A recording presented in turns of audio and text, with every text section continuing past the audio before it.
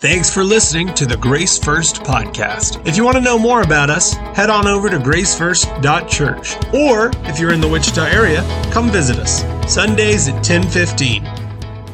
Good morning, church. Good morning. We continue our series in Mark chapter 2 this morning. And so if you would like to join me there, you can open up your pew Bibles in front of you, your apps, your personal Bibles. You can turn to Mark chapter 2. Well, life is full of calculated decisions, right? We make decisions daily about what to wear, where to eat, and this morning you have to decide what section to sit. And for many of you, that decision is pretty easy since it's kind of a routine for you on Sunday mornings. These are some of the smaller decisions in life, but we also make big decisions which are a little bit more deliberate, and they are life-changing. For their consequences bear with us for the rest of our lives. In the summer of 2008, I made the decision to ask my now wife, April, to marry me. The decision to marry her was a well-thought-out plan, and the decision to how to propose to her was even a more well-thought-out plan. And I had taken her to the west side of the island in Oahu, Hawaii, where we lived at the time. And my plan was to have a small picnic, watch the sunset together, and then ask her to marry me in this picture-perfect setting in this paradise island. Now, I didn't know what to do with the engagement ring, so I tied it to my board shorts, and I even triple knotted it just to make sure that it didn't come off. Soon after we had our picnic, she then asked, should we get in the water? And now, when you have an engagement ring tied to your shorts, the last thing you want to do is lose the ring to the bottom of the ocean. Now, I did not want to get the ring wet nor drop it into the ocean floor. So I had to think of my feet. And so I said, let me test the water. Now, if you've ever swam in the beaches of Hawaii, you probably know that the water is always clear and warm, and it is like bath water all year round. And just like I expected, the water felt really warm. And it was like bath water, and you could see the ocean floor like an aquarium. So after dipping my foot in the water, I responded just like any honest man with a ring tied to his shorts would. The water is too cold. I'm afraid swimming is not in our plans today. Well, shortly after that, I asked her a series of questions to confirm her commitment to God and to me if we were to marry and serve together. If we got married, they were really more like warnings than questions. It was like, if you were to marry me, you need to know that you're not going to be marrying a rich man, because I will be more like preaching like the apostles and Joel Osteen. And if we get married, you must know that we will probably be moving a lot. Wherever the Lord calls us to go, that's where we'll need to go. After I heard her desire to accept these commitments, I got down on one knee. I struggled for a few minutes to untie the triple knot in the shorts. And in the sunset in Hawaii, I asked her to marry me. Well, 15 years later, after 3 golden retrievers, 3 with lovely daughters, whole bunch of teenagers, and 6 moves later, my calculated decision to marry April has led us to serve God in the ministry together.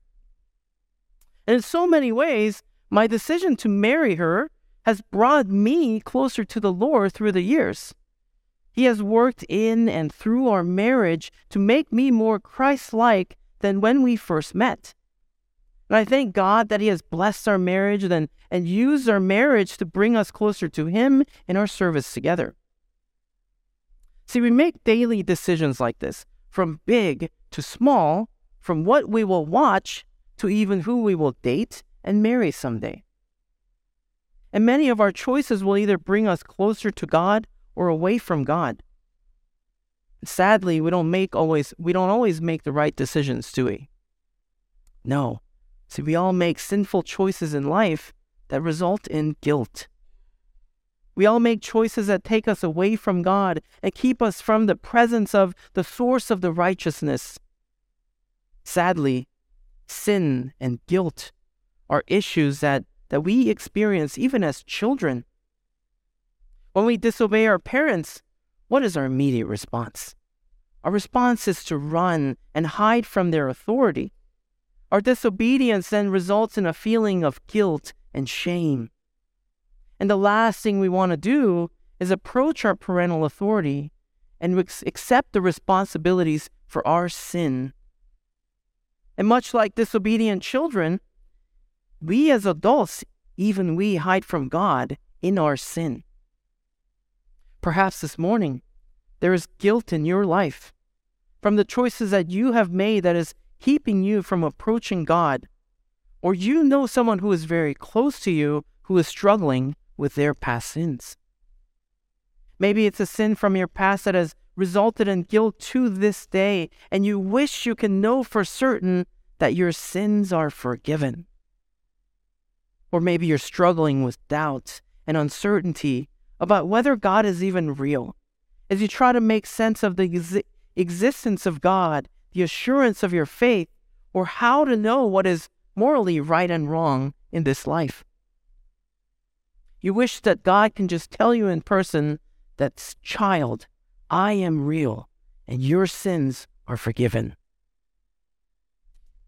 Well, this morning, we're going to see in our passage in Mark chapter 2, a story of 3 calculated, life-changing decisions. And the story is going to reveal to us a truth about who we are, how our decisions affect our relationship with God, and who God is. As we see who Jesus is through this story, I pray that you will find freedom from the guilt of your sins as you commit yourself to draw closer to the presence of Jesus. I pray that you'll know that Jesus is the highest authority who alone can forgive your sins, and he has chosen to come to you this morning through his very word. So turn with me, if you're not there already, to Mark chapter 2. Last week, we saw the ministry of the king and how he prioritized his time in private prayer, in preaching of the word, and personal transformation as he healed the leper. And the result of the beginning of his earthly ministry was seen in the very last verse of chapter 1. And that result was they were coming to him from everywhere. Well, this morning we come to chapter 2, where they are literally coming to him from everywhere. And Jesus cannot catch a break even in his own house. I remember as a child in Korea celebrating what I remember to be my grandmother's 60th birthday. And that is a big deal in Korea. And we had everybody, there were our cousins, our uncles and aunts, they were all gathered into this property in their house. And it was crowded and it was really loud even at 3 a.m.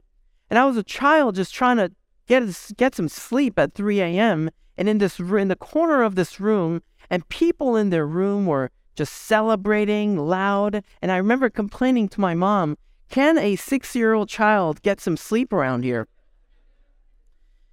And I imagine that as I could not get away from the loud crowd at this party, Jesus could not get away from the needy crowd throughout his ministry. His reputation preceded him wherever he went. And even in his home, people wanted to get in there because they needed him desperately. So we begin with a scene in his home, or it could have been Peter and Andrew's home, where Jesus used their home as the base of his ministry in Capernaum. And in this home, like my grandmother's wild birthday rager, there is no room to be found anywhere. Now, as you read or listen to this story as I read it along, another subtle but key observation that I want you to realize is that this story was written in the present tense. Now, what does that mean? Well, the effect this tense would have had was a fast-moving and exciting story that would have sounded a bit like watching a documentary. Have you ever watched those animal documentaries? Right? They're usually narrated in the present tense. And it sounds like this. The lion runs to hunt down his prey. The lonely zebra is no match for the lion, but the zebra is not without help. The zebra runs, and the chase is on. Well, do you notice the intensity and the excitement of this present tense narrative? Well, it is as if you are watching it in real time. And that is how this passage was written, so that we are to experience this in real time. So with that in mind, let's go to Mark 2, verse 1 through 5. A few days later, when Jesus again entered Capernaum, the people heard that he had come home. They gathered in such large numbers that there was no room left, not even outside the door. And he preached the word to them. Some men came, bringing to him a paralyzed man, carried by 4 of them. Since they could not get to him to Jesus because of the crowd, they made an opening in the roof above Jesus by digging through it and then lowered the mat the man was lying on.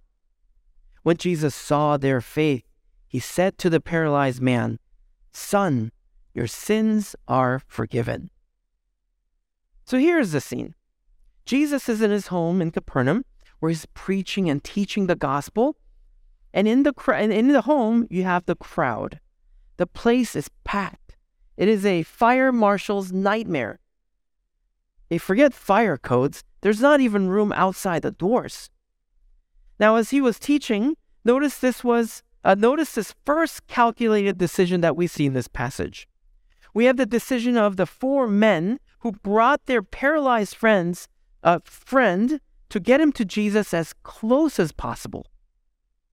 Now, this was a carefully planned mission with alternate plans in place.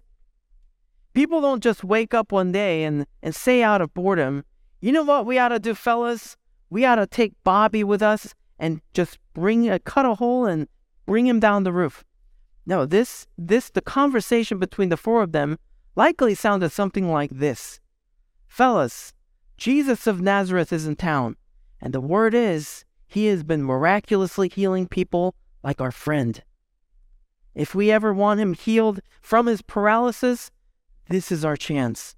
We're going to carry him and get him to Jesus, and we're going to do everything we can to get him to him. And if we can't, we're going to find the plan B, and we are going to do whatever we can to make this happen. This is our only hope for Bobby." His name wasn't Bobby. Okay, that's just for the sake of the example. So here is the first calculated, life-changing decision we see in our story.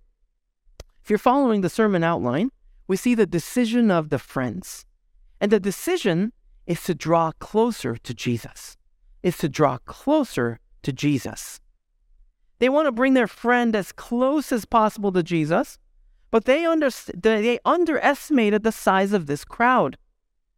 So they had to go to plan B, which was to do whatever was necessary to bring their friend to Jesus, including breaching a hole in the roof. Now, the roofs of the homes in those days were usually flat and were made of beams and were accessible by stairs of stone. The beams were cross-hatched by smaller poles and sticks, which were then covered with thatch, which was then covered with mud. And this is why you have the digging reference in verse 4. The mud surface was dug out so that they could actually bring this friend down. And then when they successfully opened the roof and lowered their friend to Jesus, this is the result. The result is a miraculous transformation. It is a miraculous transformation. Such a personal transformation is only possible in the presence of Jesus. In verse 5, we read Jesus meeting his greatest need, the forgiveness of his sins, which is his spiritual need. And in verse 12, we see Jesus also meeting his physical need through a miraculous healing. Now, it was a common understanding in those days that when people had infirmities, it was an understanding that it was either a result of their sin or a sin of their ancestors. And the physical suffering then was a result of God's divine discipline. The text doesn't tell us whether or not the paralytic's case was a result of his sin, since we don't know if he was repentant or not, but rather Jesus responds to the faith of his 4 friends. But there is a link between the forgiveness of sins and the physical healing here. And what it points to is the holistic nature of Jesus' healing ministry. The root cause for all disease illness, and even our eventual death is sin. Though the paralytic may have never been cured of his paralysis, the greater cure that he received that day was the forgiveness of sins. In the decision of the four friends, we see their desperate desire to get his friend to Jesus. And it is only in the presence of Jesus that healing and forgiveness is found. Now, I do need to point out a couple of key words here that rhyme in alliteration in the original language. And Mark used these two words to contrast a theme. Brief reminder of what an alliteration is. Attention, alliteration is alarming, alluring, and addicting. Unattended children will be given caffeine and a corgi puppy. Right? I don't always use alliteration, but when I do, it's cool, classy, and casual. Are you with me? Following me? Right? Now back to Mark. The word for house is oikos, and the word for the crowd is aklos. The words rhyme, and both start with the same letter in this alliteration. But these words serve as a contrasting theme. You see, just because a person is drawing near to Jesus, particularly in proximity to his house, oikos, it doesn't necessarily result in saving faith. Because the crowd, aklos, in the crowd we have some who oppose Jesus. Well, who are they? Join me in verse 6. Now some teachers of the law were sitting there thinking to themselves, "Why does this fellow talk like that? He's blaspheming. Who can forgive sins but God alone?" Immediately, Jesus knew in his spirit that this was what they were thinking in their hearts, and he said to them, "Why are you thinking these things?"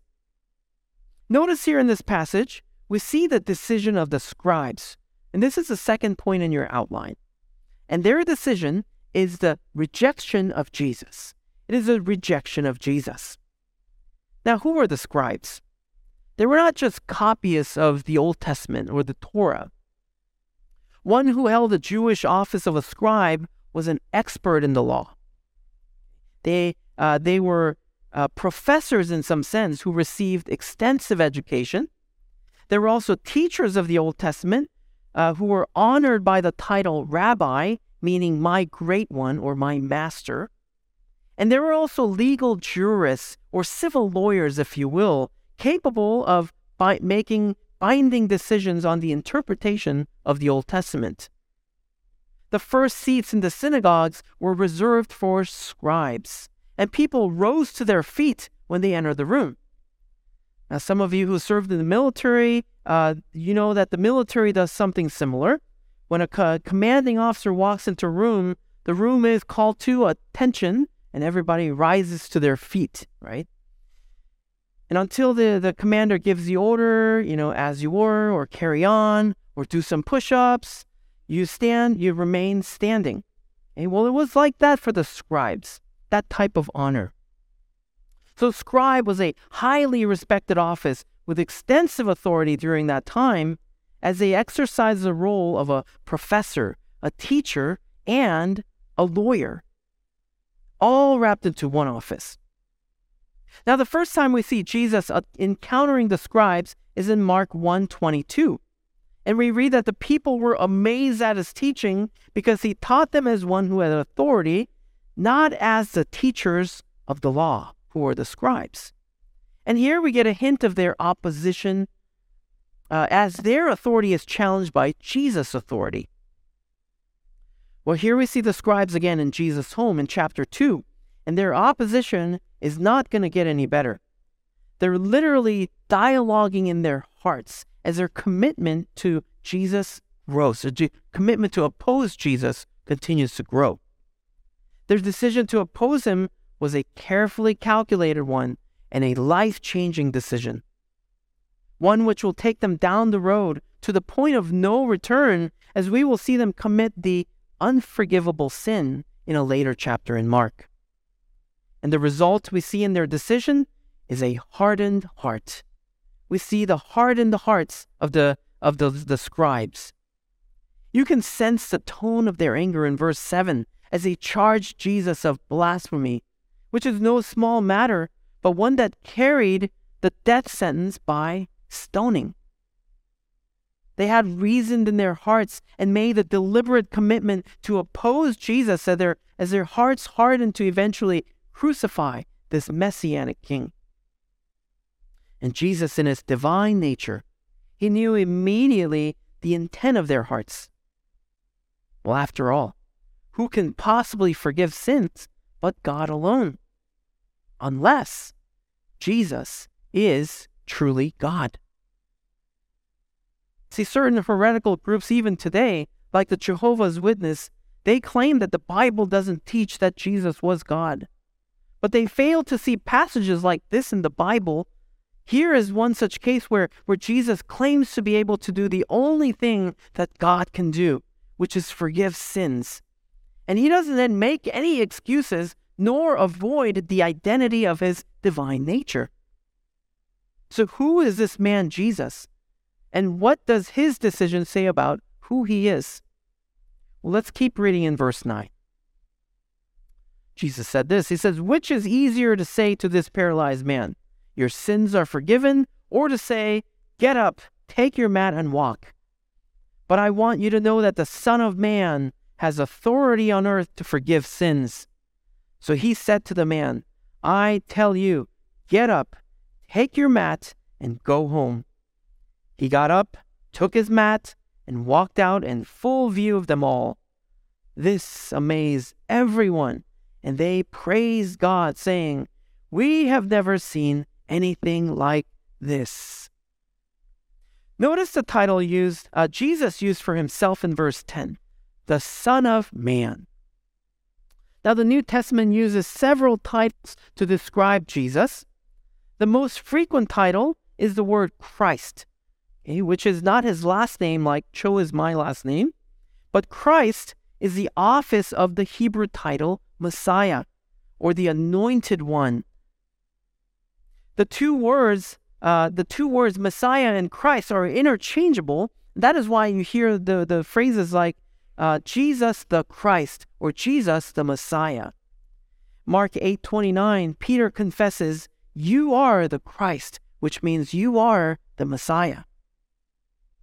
Mark introduced his gospel in chapter 1, verse 1 with the title Son of God, which simply means he is of God. But the title Son of Man Jesus used for himself here in chapter 2, verse 10 is a title that is loaded with major theological significance. The term can mean that one is simply born of a human, and later in Mark, it also denotes his humility and suffering. But here, Jesus used this term, the Son of Man, to point out his authority. As we read earlier this morning, as Dell read for us from Daniel chapter 7, the title refers to the judge who in the final analysis will judge all mankind and will rule forever with peace and justice. Here are the words from Daniel's vision in Daniel 7:13. There before me was like a Son of Man, coming with the clouds of heaven. He approached the Ancient of Days and was led into his presence. He was given authority, glory, and sovereign power. All nations and peoples of every language worshipped him. His dominion is an everlasting dominion that will not pass away, and his kingdom is one that will never be destroyed. See, Jesus did not use the term here as a sign of humility, but he chose to show his divinity and his authority. This was the decision of Jesus, and is the last point in your outline. His decision was to heal the paralytic.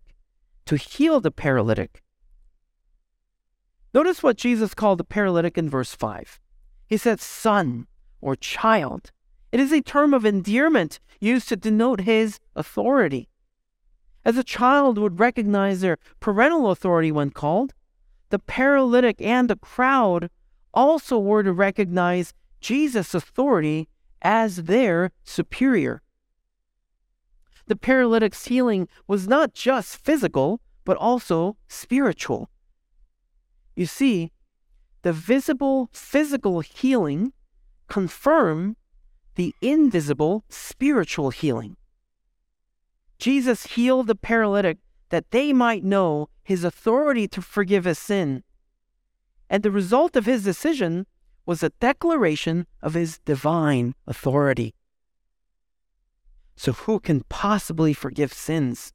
What man can forgive sins without committing blasphemy? Only the Son of God, who is truly the Son of Man. Jesus, the one and only Christ, is the only one who is able to forgive us. Jesus is the highest authority who alone can forgive sins. Jesus is the highest authority who alone can forgive your sins. This morning in our application, I want us to consider the 3 decisions that we saw and what it says about human condition and what it says about Jesus' authority. See, every one of us in here has a condition. Most of us have some form of physical deformity or infirmity, from our decaying bodies to genetic defects, which we inherit. We may find some relief, though, through healing, through modern medicine or even surgical procedures. And that is thanks to God's work of common grace. And He may even miraculously heal your physical infirmities if He so wills. But we all have a spiritual infirmity, a condition called sin. See, we're born into a life of sin where we cannot help but sin and live in this state of condemnation before God. And as a result of our sin, we experience guilt, regret, shame, remorse are all part of the experience of living in a life of sin. When we decide to distance ourselves from God and live the life of sin that we think is best for us. Even in our culture today, including our political leaders, will gladly affirm your sins to be good and even celebrate with you to live however you want to. Live the life you deserve. Free yourself by being true to your sinful desires. That is where freedom is found, by exploring your sins. But the scary part about living in sin is that your conscience will eventually believe the lies that your life of sin is acceptable and good. And over time, if you continue to suppress the truth in unrighteousness, your conscience will be seared, as Romans 1 talks about, and your ears will no longer be able to hear the voice of the shepherd who calls you to come back into his presence. The moment you experience guilt and shame from your sins, do not harden your hearts like the scribes who rejected Jesus. But in that moment, draw closer to Jesus as the friends did with the paralytic, determined to not run from God, but determined to run to Him. A life lived in sexual sin, in premarital sex, homosexuality, adultery, will all result in guilt. A life lived in addiction to substance, alcohol, drugs, gambling, and even pornography will all result in guilt. A life lived in idolatry of something that takes greater precedence in your life other than God. And even a life of self-worship in forms of gender reassignment procedures to hedonism is certain to result in guilt. When you begin to feel your soul bearing the weight of guilt and sin, you must do everything in your power to draw closer to Jesus, even if it means that you have to breach a hole in the wall or in the ceiling to get to Him. Turn from the sins that result in shame and regret, and you turn to Jesus to receive your forgiveness. When you come to Him with a truly repentant heart, a desire that you are going to turn from your sins and go to the Lord, you will not be met with frustration and anger from Him, but He will gladly meet you with compassion as He met the paralytic and declare to you, "Child, your sins are forgiven." He was determined to go to the cross for His children. He decisively made that commitment to take our punishment, so that he may have the authority on earth and heaven to say to you, your sins are forgiven. He is the Son of Man, who has gone to the cross to bear your sin, who rose from the grave and conquered sin and death. And he is the Son of Man, who will come again in great glory to judge the living and the dead. So, is there guilt in your life that you're struggling with? Is there sin in your past that haunts you and you still wrestle with its consequences today? Then I urge you to come to the cross of Christ, where the forgiveness of sin accomplished through the blood shed on your behalf is made yours by faith. Jesus is the highest authority on heaven and on earth, who alone can remove your guilt and forgive your sins. So draw near to him in your sins. Life is full of calculated decisions, some of which are life-changing. These decisions include who we marry and what we consume on the internet. Many of these decisions will either bring us closer to God or take us away from him. And the 4 friends made the decision to draw as close to Jesus as possible, and the result was a miraculous transformation, a holistic healing of their friend, both physically and spiritually. The scribes, whose authority was threatened by Jesus, decided to reject him, and resulted in the hardening of their hearts. And in the decision of Jesus, we saw the Son of Man, who declared his divine authority through the forgiveness of sins by miraculous healing. It is the desire of God that whoever hears this message of the gospel draw near to Jesus to receive forgiveness and the eternal life in Christ. So come to him today to find forgiveness for your sins and lay your burdens down at his feet. And only there in his presence will you find true healing for your souls. Let's pray. I invite you to come to him, to cast your sins and burdens down at his feet of his throne as we reflect in silence. And in a moment, I will close us in prayer.